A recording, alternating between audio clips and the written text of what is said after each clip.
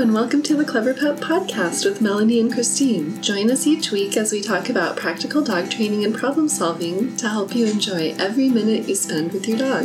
We believe every human-canine relationship deserves the most humane dog training methods based on the latest scientific research. No matter where you live, we are here to inspire you, so let's talk about dogs.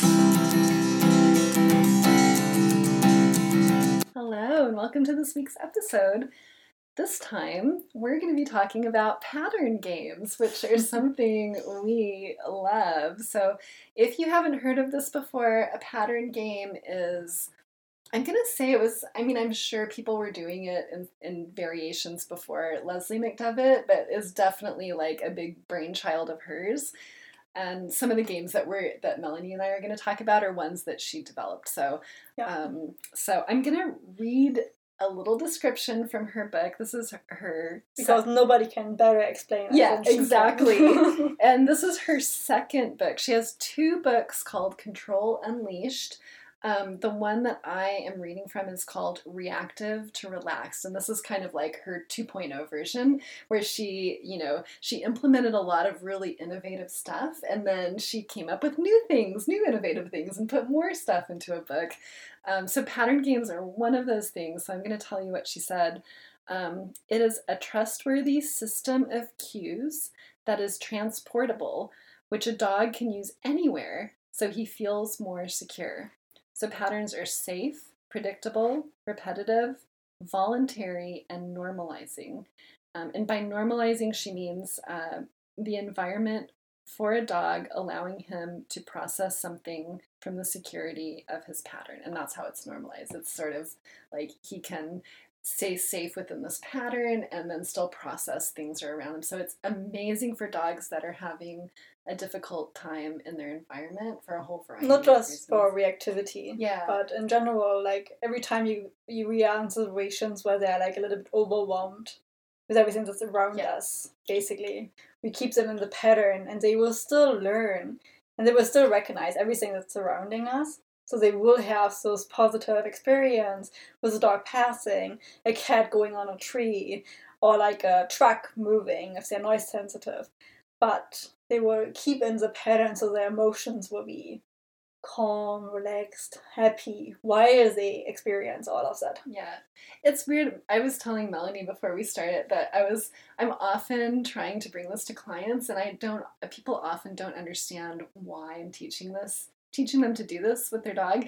And I didn't tell her this part, but it almost reminds me of like, if you play video games at all, there's like parts of video games where you're like sort of repetitively collecting something, like you're picking things up it's easy access reinforcer from just something you can do repetitively that's kind of relaxing. You know what I mean? There's not a challenge to it, but it creates a feeling of like calmness or safety, I think. If you want to compare it with human behaviors, if you have a pen in your hand and you're playing around with with a little dot on the end point of the pen, that's something that relaxes us normally. So we as an annoying ones who are tick, tick, tick, tick, tick. But like for the person who holds the pen, for that person it's relaxing. For everybody else it's exhausting. Yeah. But it's kind of like it gives us something to do in an environment where we might be stressed out, like in a meeting or like if we have a job interview and we kind of getting nervous. That is something that relaxes us. Deep breathing is something, that's also why you have the patterns in breathing. The 5 seconds in, 3 seconds out, 5 seconds in, 3 seconds out. There's a reason why we count. It relaxes us. And I think her whole idea came from this. She wanted to give the dog structures in a very unpredictable environment. It came from shelter work and reactivity, but it came from sport dogs. Her work came from sport dogs. Oh, yeah, right. Yeah. To get them calmer in this competitive. That was why she started the whole thing. She was dealing with people who had worked up dogs in agility rings, and the dogs were barking at other dogs or running off the ring or just getting crazy with they were doing all kinds of nutty, overreactive things. And so that's very unpredictable. Yeah. I mean, you kind of, so in the ring, you kind of know what's happening. But outside of the ring, there are always different dogs, always different people. You don't know how many coming there. You know, you don't know if there are some dogs right in your dog's face, barking, even lunching sometimes. So it's very unpredictable. It's very hard to train. But with a pattern, they just stay with you. And basically everything around it is there, but also not really countable for them or not really interesting that much for them. It gives them something to opt into. Like they can choose to start doing this instead of whatever else they were thinking about. But it's still active enough. You know, you could do a sit or stay or down, which some people do. They give them a behavior to do instead of barking and lunching, but it's a stationary behavior, whereas a pattern is like an active behavior, so that you keep their brain occupied all the time. It's lots of fun. It's just they just know what's happening next. And there's also buy-in too, because each it's almost like a little circle of behavior. Like this happens and this happens.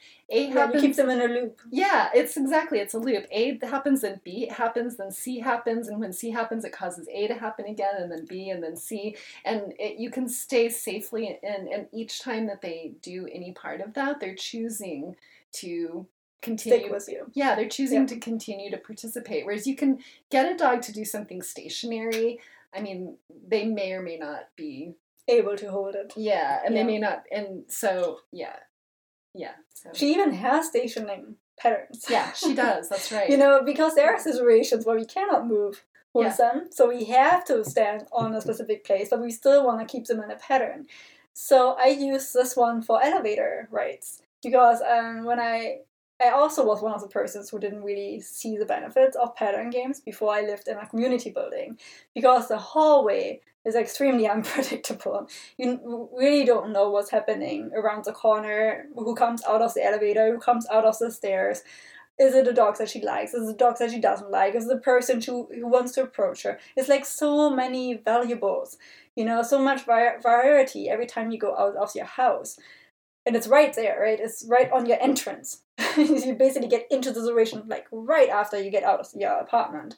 So in the hallway, an elevator, it was a lifesaver. I even talked with her at the Clicker Expo about those specific things, and I was asking her which pattern she would use for those two problems that I had with her, those two environments, and she chose the 1, 2, 3 and 1, 2 up and down. Yeah. So the 1 up and down is just you basically let them sit down, and normally she gets eye contact and puts the treat down, which is not possible in an elevator. I have a big dog, she needs to sit, otherwise she takes too much space away from the elevator. So what I did was I get eye contact, she gets a treat. I get eye contact, she gets a treat. I get eye contact, she gets a treat. So instead of putting the down on the floor, I would put it in her mouth all the time. But the pattern was just like eye contact, treat, eye contact, treat, eye contact, treat. Which was like 1 is eye contact, 2 is treat. So it's a 1-2 pattern. It's a 1-2 pattern. And the other one is a 1, 2, 3. She does it with counting. So she basically says 1, 2, 3, treat. 1, 2, 3, treat. And non-stop until the dog's like, oh, 3? Yeah. Treat. Right? So that was also kind of uncomfortable for me because I would do it in a hallway. I didn't want to think of the neighbors that I'm the crazy person who just counts to 3 all the time when I'm passing their apartments. So I did a clapping moment. So I did basically, and she got a treat. And I did, she got a treat. And it's absolutely amazing what it changed for her. She saw before I implemented the pattern, I could not take her in an elevator with another dog. She would not have it. Even with small dogs. She would not be able to hold more than 2 people in an elevator. She would explode. She would explode if she sees another dog in the hallway. And it doesn't matter how close the dog was. There was another dog in the hallway and she could not handle it. With the patterns, I was able to get 4 people in the elevator with her in it. I was able to ride with the elevator with my dog and other dogs in it. I was able to pass other dogs on the entrance of the hallway, of the, like all the corner spots, like all the tricky parts where you get the surprise moment, like, oh shoot, dog to dog and nose to nose. Mm-hmm. And she still stuck with me. Her bubble got smaller and smaller with the patterns. just like giving her the structure that she looked at the other dog, right? But she looked at me right away, and I got the treat for her, and she recognized everything still, and she was still kind of looking at. But then she got right back. So afterwards, she was like, okay, it's there, but let's just stick with it. It feels good, feels right. I know what to do. I know what to expect, and it was so helpful in the situations. That's absolutely incredible. It is. I mean, it's very similar to your ping pong was. Yeah. I think you basically told me about it, and I think that's the pattern that I didn't even know existed a year ago. Ping pong was an absolute game changer. So this is another one of her pattern games where there's a stationary version, and then there's a walking version, and then you can sort of incorporate other things into it as well. But the very basic version of it is you just drop a treat on the ground, and when the dog looks up, you say yes and mark it, and you give him another treat. It was a little bit like the one you were describing. The 1-2. Yeah, it's a little bit like the 1-2. But it when it really shines, it was a total game changer for the shelter for me, because the dogs there are really stressed. So I pretty much do this 100% of the time now. Anytime if the dog feels confident enough to leave the shelter, if they're not just stuck in their kennel because they're too scared to go outside, once we get outside the shelter, I almost always do this game with them. And we do a moving version where the dog, I usually toss a treat on the ground, and then when the dog looks back at me, I click and toss another treat on the ground, and we start moving through the environment like that. And usually it helps them a lot, because we've just come out, we call it like the gauntlet. When you're bringing a dog out of the shelter, they're walking by all the other dog kennels, and those dogs are barking at them, and then you walk through a bunch of doors, so there's a bunch of like surprise behind this door and a surprise behind this door, and then you come out and there's like all of these smells, and then there's traffic noises. Like, it is an absolute gauntlet. And so I often play that game with them to give them something else, to give them something to calm them down. Really focus. Yeah, and it also helps them use their nose. So a lot of times I will combine it. I'll start to do ping pong as we're walking out, and then when we get to a grassy area, I'll scatter some treats for them to use their nose around. And then after that, I try to let them sniff and observe, but we'll often go back to ping pong if I feel like they're getting in over their head emotionally somewhere. Then I sort of bring the game back to help them move through the environment if it seems like it's too much for them. Yeah, ping pong was amazing. So I used it a lot for leash walking, for strong pullers. So either if they have like this way of they want to go faster somewhere, or sometimes even they are stressed out on the walk, and they just want to get out of the situation. For those two scenarios, like for the one that's pulling, I would just stop where I'm standing, and ping pong, I would just do the treat in all the directions, like all around me, so that they can get it into the leash cycle, basically, into the maximum of the space that you get during having the leash on the dogs. And it's very interesting. They basically slow down for the first time, because before that you were not interesting at all for them. So you just wanted to go to a specific place. But now this place where we are standing got so much more interesting for them. So they slow down for the first time. And like right after I played the pattern game with them, if I go a little bit further, I still get the eye contact. So I can just do 10 feet and do another ping pong game with them.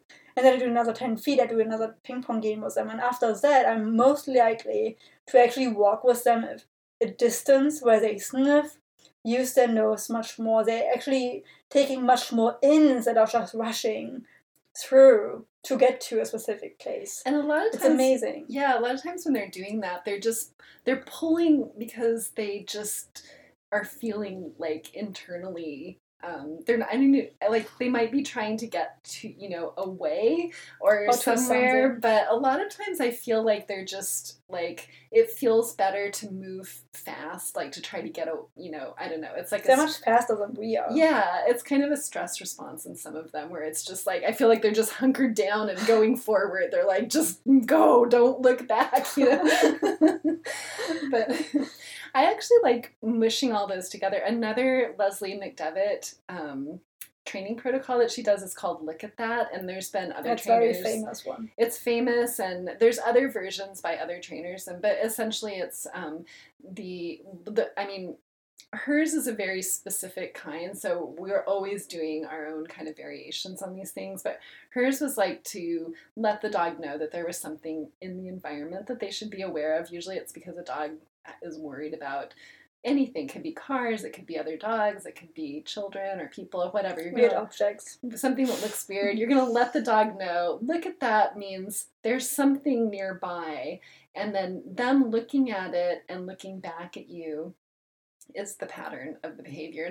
And the thing is when you're playing ping pong, they're eating the treat on the ground and looking back at you. So it has a really similar cadence to it. So once they've been practicing that, I feel like it's almost a little bit intuitive for them to look back. Not 100% with all dogs, because you can actually click them for looking at the thing, and the click will often make them look back. So that's another way to start it. And so I mean, as we like to kind of riff on stuff as trainers, we like to come up with our own, creative versions for the dog that's in front of us that seems to be working. But that's kind of like, we mush them all together. So I have to do like Look at That and ping pong and treat scatter or something. Like those three like fit together for me with a lot of dogs. Yeah, I mean, the 1, 2, 3 is also amazing for leash walking in general. Hannah Brannigan was actually using stripes on the floor. You know how you have like, I was not actually stripes. Do you know like these poles that you have right next to the streets?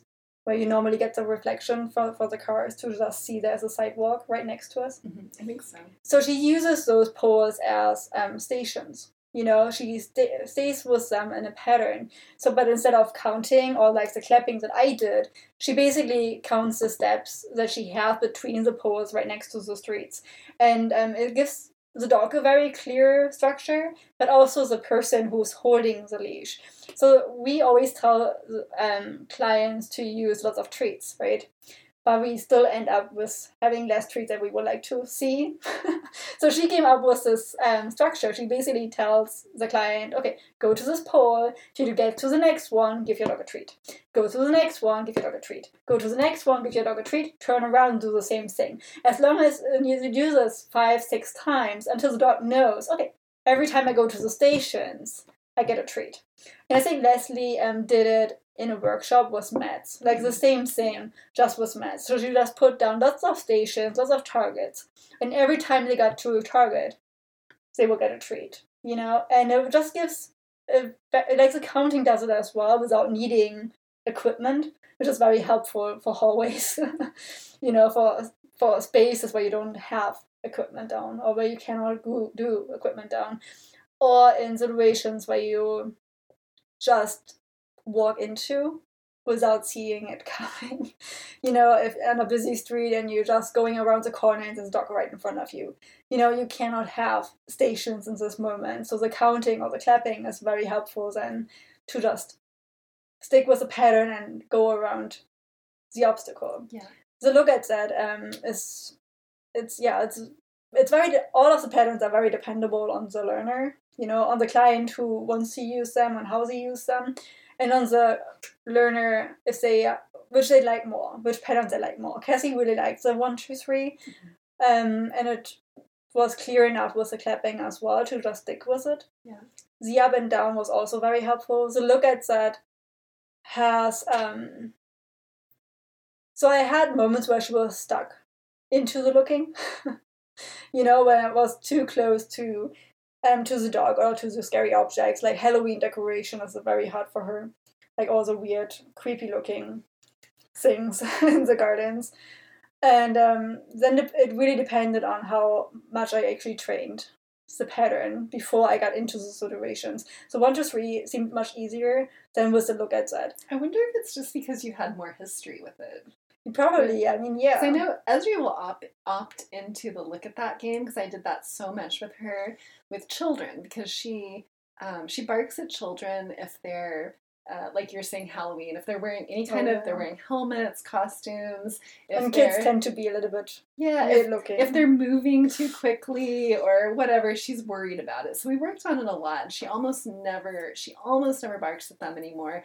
But she'll often opt into that game when she sees one. Either she ignores them and she's fine, and I can see that she's okay. If she wants to opt into the game, what she does is I see her look at the thing and she goes, she makes this thing that's almost a bark, but not really a bark. It's just like the tiniest... Let you know that she saw something. Yeah, she's kind of like, I think it's her way of saying, I'm not going to bark, but I'm really concerned about this thing. And then she'll look at me, and then we start the look at that game, where I give her a treat, and she looks at the thing again, and she usually doesn't make the noise again. She just licks and licks back, and we'll do, as we're walking farther away, we'll do a set of like 5 or 10 of her just like, but I let her kind of guide, you know, what it is that she has a way of telling me that she wants to opt in. And I know that the game's going to make her feel better and calm her. And I know that she wants to do it in that moment to make herself feel better. Which is amazing, right? So if you use those patterns in so if you use it in very specific situations, the situation will become the first cue to start the game. Which is amazing, especially for surprising moments. So if you did it all the time in dog interaction, so you basically see the other dog on the street and you do the pattern game. Let's just say the 1, 2, 3. You know, just passing on with the 1, 2, 3. The cue, the dog on the other side will become a cue for starting the game. So if you did that a few times, then you're getting into this surprising moment, like nose to nose, more or less. If you're lucky and it's so well into the pattern, she will just see the dog and go right back in the pattern. Mm-hmm. She will just look at you, you gave a treat, and then you do the 1, 2, 3, just move on, which is it's amazing. It's incredible. Yeah. So it's like I said, with the hallway and the elevator, as soon as I got into the hallway, so the first step into the hallway, she was into the game. I had her into healing. She was right next to me, even though I didn't train healing. But that was her position that it was in, because she wanted to be right next to the trees, which was like right on my hip. So she stayed there. And it was, even like was sitting, so going around corners, she was behind me. I was making sure that she's a little bit behind me around corners, and be in front of the elevator. I go into the last corner, have her body blocked basically, so I can do the 1-2 game, and it didn't matter what was behind me going on, who came in, who came out, whatever. I just stayed with her in my bubble in the corner. And that also became a cue. I didn't even need to send her to the corner, sit or something like that. She would just naturally go into the corner, sit down, and we do the 1-2 game. She would naturally going into the elevator, into the corner, sit down, and do the 1-2 game. And even there, I even had like this moment where I was realizing how much she was sticking to structure, not just with the pattern, but also with the other stuff that happened, with the sitting down and all those things. Which was kind of tricky, because I had always, so if you go into the elevator, the left corner was always her corner. So I had a few moments when there was a person sitting or standing in that corner. And she just went into the elevator and she has this baffled moment like, oh, okay, this is not happening. I cannot sit where I'm normally sitting. So I had to build up priority into the sitting position in the hallway, in the elevator, because I didn't want to have her baffled, especially if there's a dog and a person in that corner that she normally goes into.